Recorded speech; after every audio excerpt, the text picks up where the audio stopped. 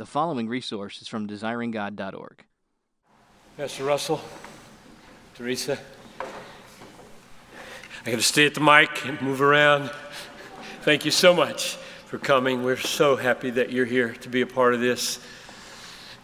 And thank all of you for coming. This means a lot to Jason, I'm sure, and Kara, and me, and Noel, and everybody who cares about this place. That would be all of you, I presume.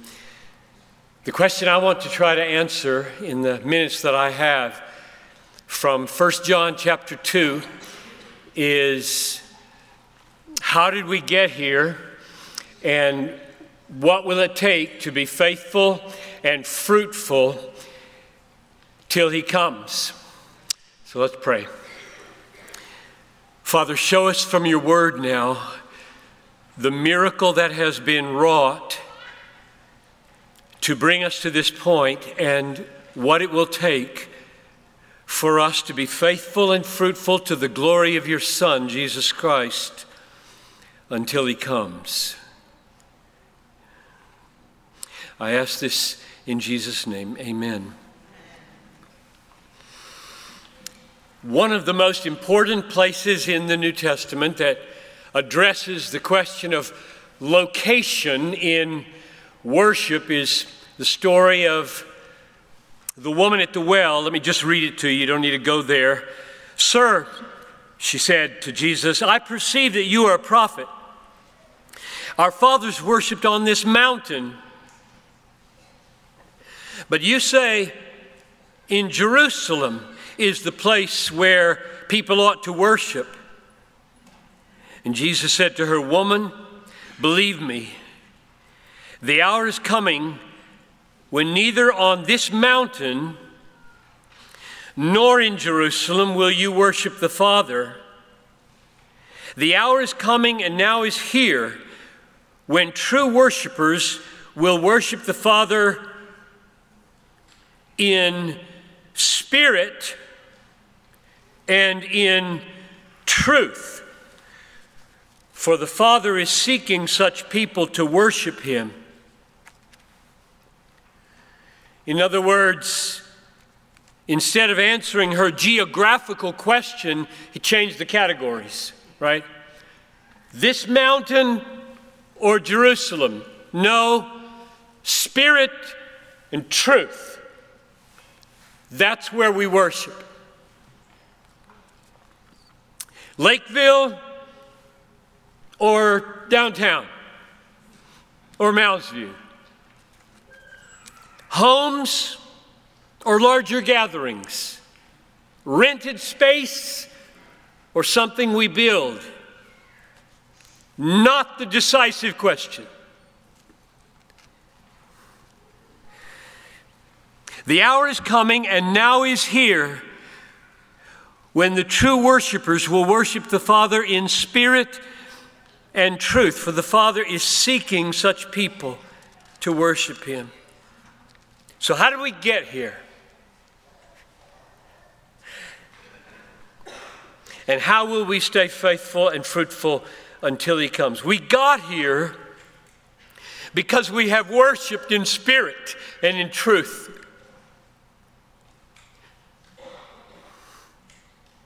And we will be faithful until he comes if we worship in spirit and in truth. And the question is, what does that mean? And I think John opens it for us, at least for my purposes tonight, most amazingly, in the second chapter of his epistle. And if you have a Bible, I really want you to go there. If you want to reach for one, if you have a Bible on your phone, I want you to go there because we've got some work to do. I want you to understand what it means to worship in spirit and truth. I don't want those to be empty words. I want you to know, how did we get here? So we're going to start at verse 18 of 1 John chapter 2. Children. When you get old, you can talk about your church that way. Children, it is the last hour. It was the last hour then, it's the last hour today. We're in the last hour since Jesus came. Children, it is the last hour. And as you have heard that Antichrist is coming, so many Antichrists have come. They are alive and well in Lakeville, Minneapolis, Mounds View. Many Antichrists have come. Therefore, we know it is the last hour. They went out from us. Whoa, these folks were in the church.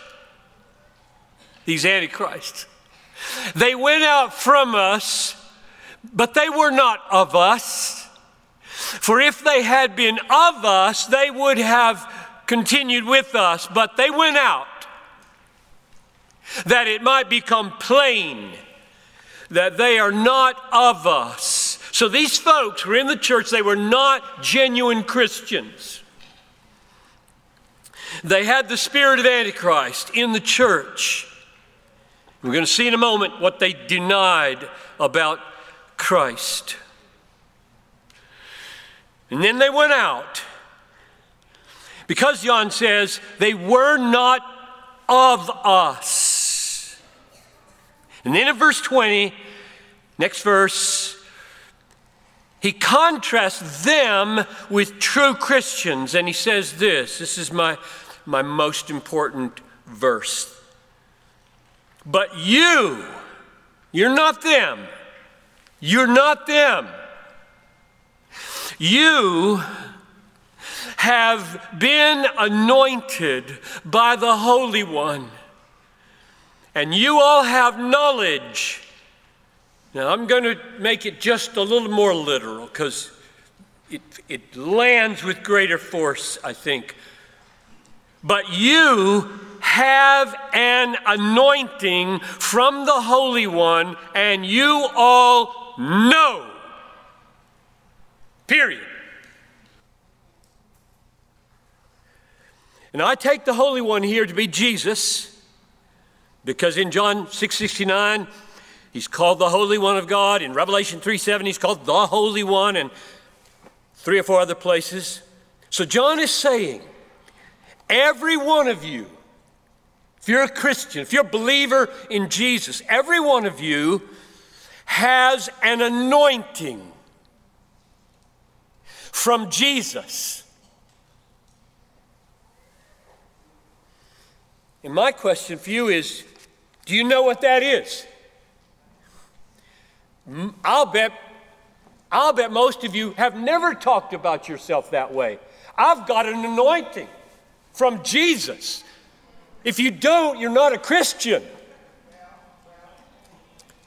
So you need to now, this is a wonderful thing. I don't have a place for a Bible up here, this teeny little thing. No Bible.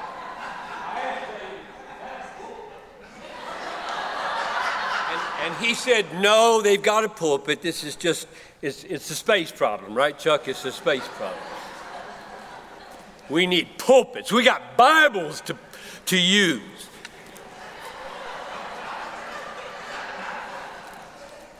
The reason this book has 1,200 pages is because we don't know who we are.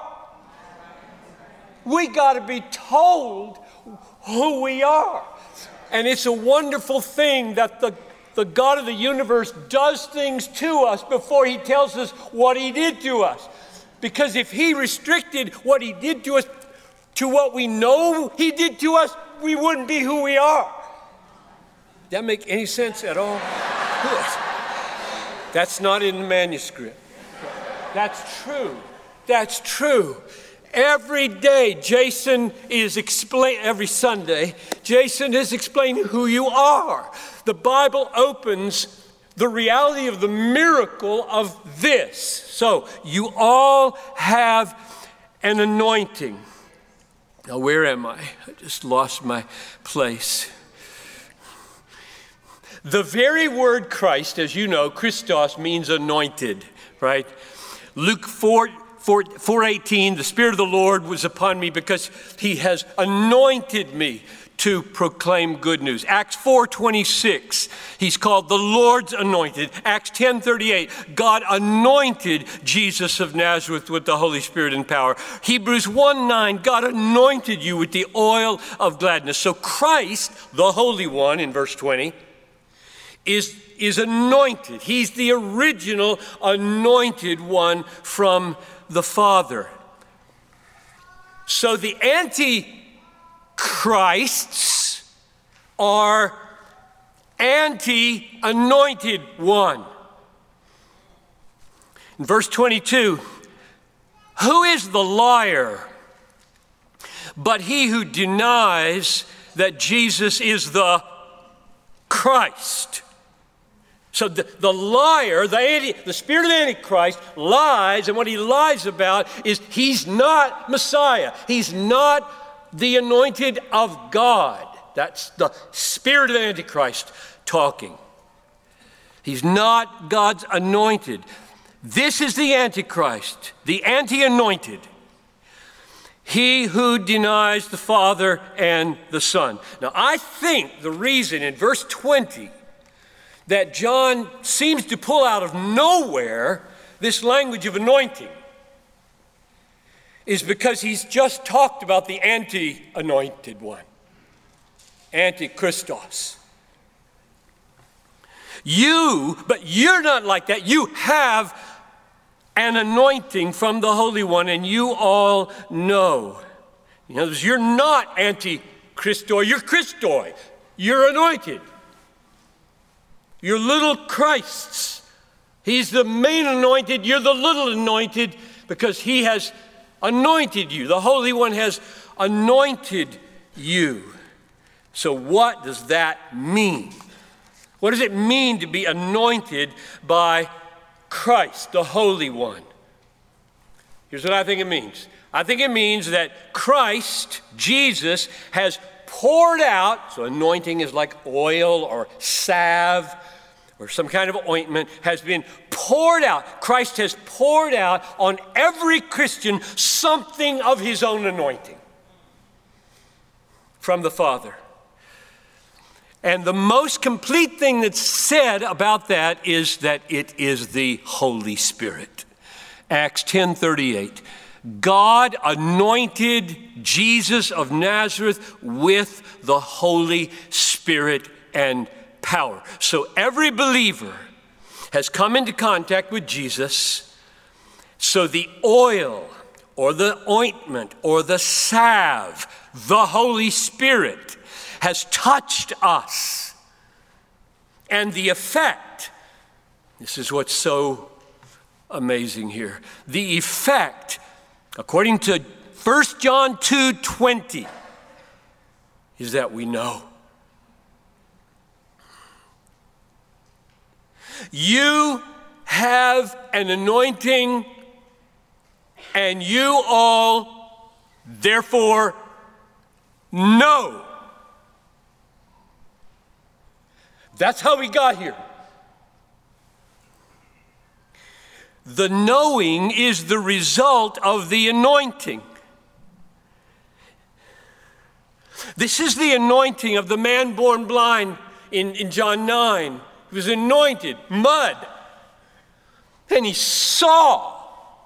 This is the anointing of Revelation 3:18, where your eyes are blind and you need to buy from me salve so I can anoint your eyes so you can see. You see the connection between blindness, salve, anointing, sight?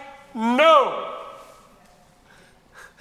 Because we're all blind. We're blind as bats spiritually until he touches us with an anointing of the Spirit, a salve for our eyes. The eyes of our hearts are blind until the anointing that gives sight comes to us.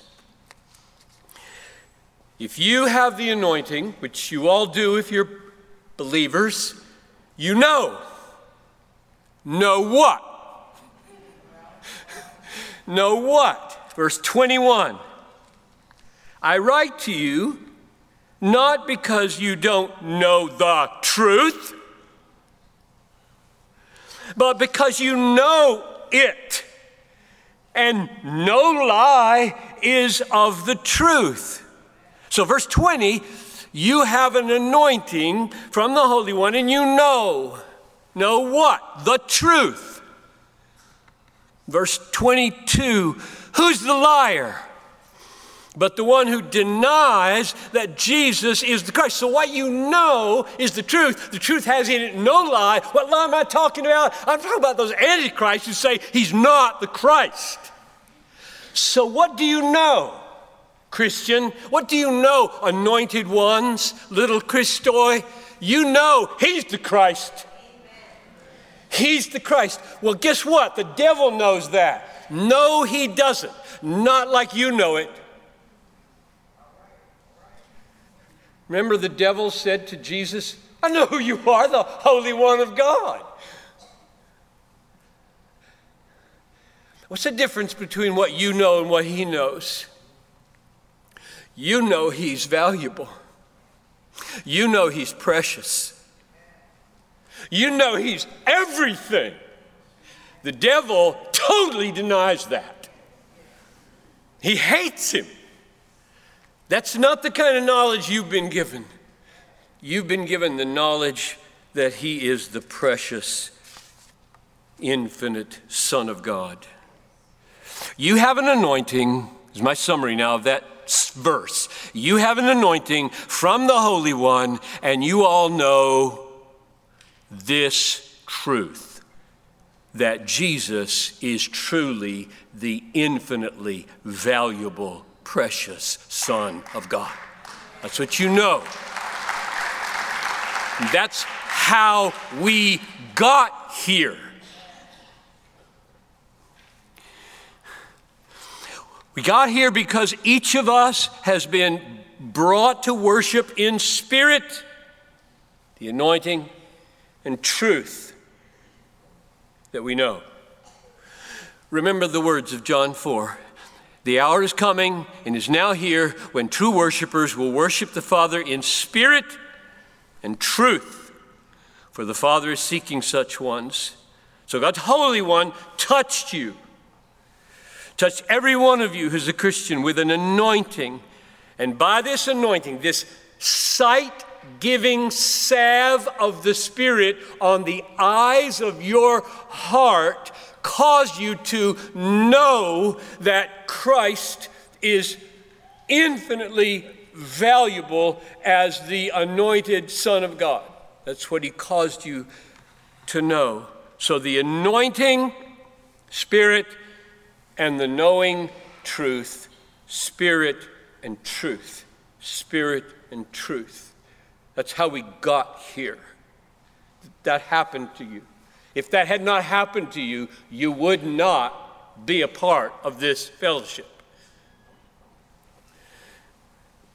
You found your way in God's providence to this fellowship of believers, and you discovered, my, there are people that really believe this.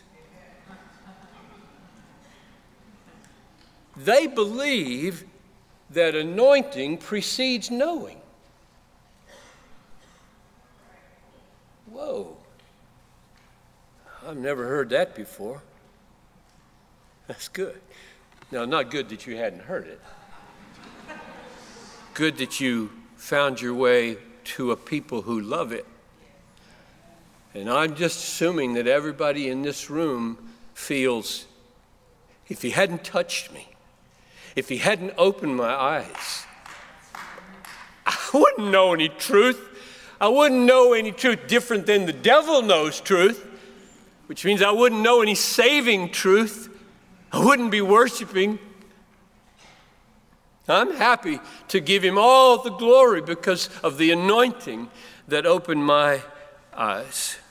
You have an anointing from the Holy One, and therefore you all know the truth. Last question. So how are we going to stay faithful? Till he comes, fruitful in these cities until he comes. Verses 24 to 27. Bethlehem, Lakeville, and all the rest who are here, let what you heard from the beginning abide in you. Are you with me? Verse 24. Let what you heard from the beginning abide in you. If what you heard from the beginning abides in you, then you too will abide in the Son and in the Father. And this is the promise that he made to us, eternal life. Now notice the shift. John's always doing this. He's always shaking me up. The shift from the anointing to what I heard. Let what you heard from the beginning abide in you. Let what you heard from the beginning abide in you. So he's focusing on the truth now of verse 21. I write to you not because you do not know the truth, but because you know it. Let it be in you. Let what you heard from the beginning be in you. So Bethlehem, stay, how to say it? Yeah, you stay in the truth, but this says, let it stay in you. Stay in you, rooted and unshaken and precious. So let what you heard from the beginning abide in you. That's how you will remain faithful in these southern suburbs and all the rest of the Twin Cities. I write these things to you about those who are trying to deceive you. Verse 26. I write these things to you about those who are trying to deceive you. So deceivers, antichrists, antichristoi will come. And they'll come till Jesus comes. In fact, it's going to get worse. You've heard that Antichrist is coming. Guess what? Many Antichrists have come. Meaning it's going to be worse. But let what you heard, let the truth abide in you, and you will remain faithful and fruitful in the truth. And then the surprise, verse 27, returns to the anointing.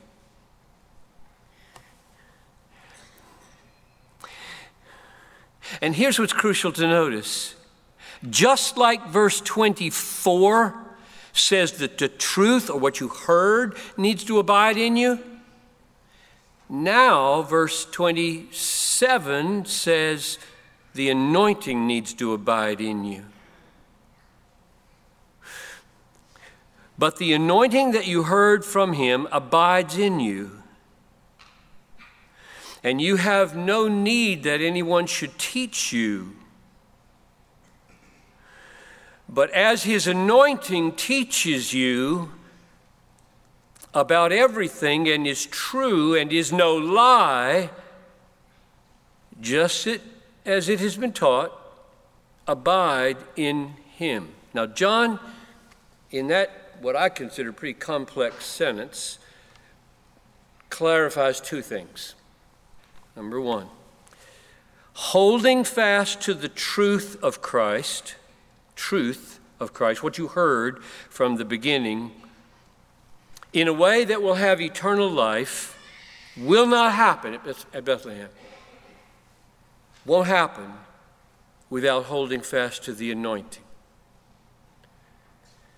Verse 24, let the truth that you heard from the beginning abide in you. Verse 26, you will not be deceived and ruined and destroyed if the anointing abides in you. Truth and spirit. If we ever start to move, if I were Jason here, I'd talk about two ditches, right? And he's just so right. This is the way the Bible is. Right? You can fall off on either side, on every issue. You can go all spirit. I don't need any of that intellectual stuff. Why do they have a school down there anyway? Or you can go all in intellectually. I don't need that hocus pocus. That's kind of dangerous stuff anywhere. It's all emotional. Either of those ways, you're going to be deceived. You're going to be deceived by the Antichrist. Either one. Truth that we heard from the beginning, abiding in us. Anointing, abiding in us. The Spirit giving the truth what? Here's the second thing that's being clarified here. It talks about not needing to be taught. Whoa, really? You don't need any teacher? You have no need, verse 27, you see that in the middle? You have no need that anyone should teach you. And then he clarifies what that means. Like, what? You don't need a Jason. You don't need a Jason. You don't need Sunday school teachers. You don't need small group leaders. You don't need to read books. You got the anointing. Isn't that what it says? Well, I had somebody say that to me one time, about 40 years ago. I remember her. Next verse, or middle of 27, his anointing teaches you concerning or about everything. The anointing, the Holy Spirit, does not give the content of the truth. You got that by hearing it from the beginning. Let what you heard through apostolic teaching and go on hearing through faithful preaching. Let what you heard from the beginning abide in you. You have an anointing, and you don't need anybody to teach you any longer that it is infinitely precious, infallible truth. The truthfulness of the truth is what the Spirit of truth gives you, causes you to see. You see it when you read it or hear it from a faithful preacher, and it abides in you, and the anointing opens the eyes of the heart to see that's beautiful, that's true, that's worth giving my life for. What you heard from the beginning abides in you. That's how you get the content of the truth. And then, what does the anointing do? What does it do? It teaches you about everything. Everything you heard from the beginning. And it is true, and it is no lie. The anointing salve of the Spirit for the eyes of our heart enables them to see the self-authenticating glory and truth that we have heard from the beginning. Verse 20, you have an anointing from the Holy One, and you all, therefore, know. So, my conclusion. The faithfulness and fruitfulness of this church depends on two things: truth and spirit. The truth that we've heard from the beginning, abiding in us. This is what we've heard from the beginning. You measure Jason by his faithfulness to this.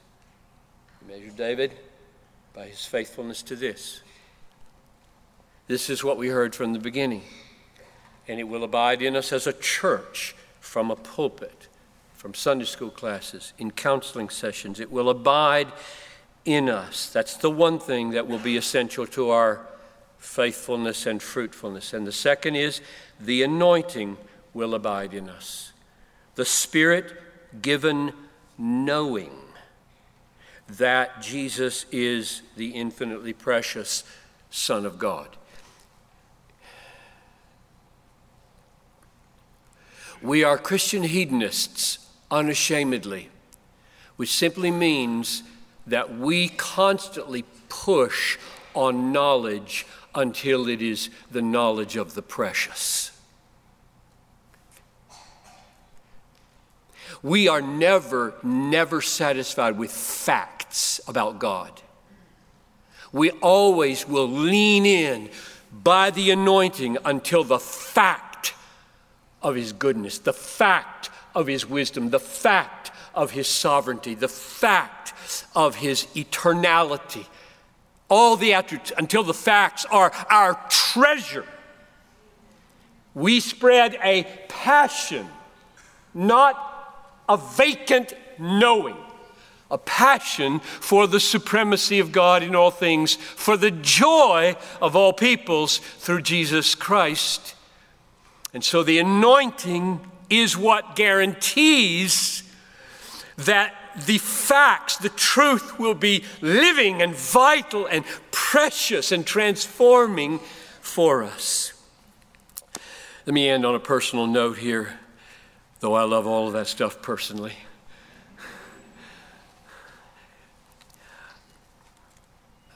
I pray for Bethlehem, I want to say every day, virtually. Would you allow me some failure days? I really pray 95% of my days for Bethlehem. And I pray with joy like Paul, and I pray with thankfulness. Oh, I'm thankful. Oh, I'm so thankful. I worship downtown, by the way, in case you wondered, where is he? Noel and I have our pew. Nobody sits there but us. I mean, in our two little spots. And I pray that God would cause his truth and his anointing to remain. And I've told you many times from real pulpits that what did I tell you many times? It's written here somewhere. Oh yes, I remember. I've told you many times from real pulpits, that's not written here, that I fully expect to be buried by the elders and the saints of Bethlehem. And I wrote Jason about this just a few months ago and said, you're appointed. So I'm not, fishing for anybody else. I just want my pastor to preach at my funeral. And I've said it publicly. Noel has to do it, right? Because I fully expect to go first, because that's what men do. They die first. I don't know why, because it's not very manly to leave a woman behind, but that's another sermon.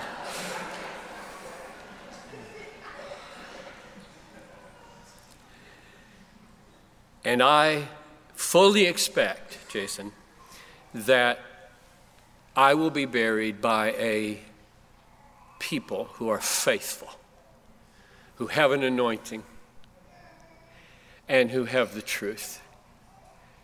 And that makes me very happy. And the truth that I mean is that the anointing that is on you and that is on this people is the anointing to know that Jesus Christ is the infinitely valuable, precious, all-satisfying Son of God.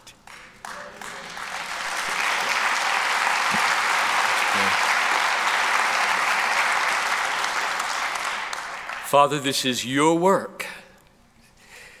We are the recipients, the beneficiaries. If this church is going to be faithful, if Greater Friendship is going to be faithful, when Billy's done, he's been so faithful, it's going to be the anointing. It's going to be what has been heard from the beginning, both together, rooted, unshakable, abiding in our churches. So we ask you to do it in Jesus' name. Amen. Thank you for listening to this resource from desiringgod.org. If you found it helpful, we encourage you to enjoy and share from thousands of resources on our site, including books, sermons, articles, and more, available free of charge. Desiringgod.org exists to help you treasure Jesus more than anything else, because God is most glorified in us when we are most satisfied in Him.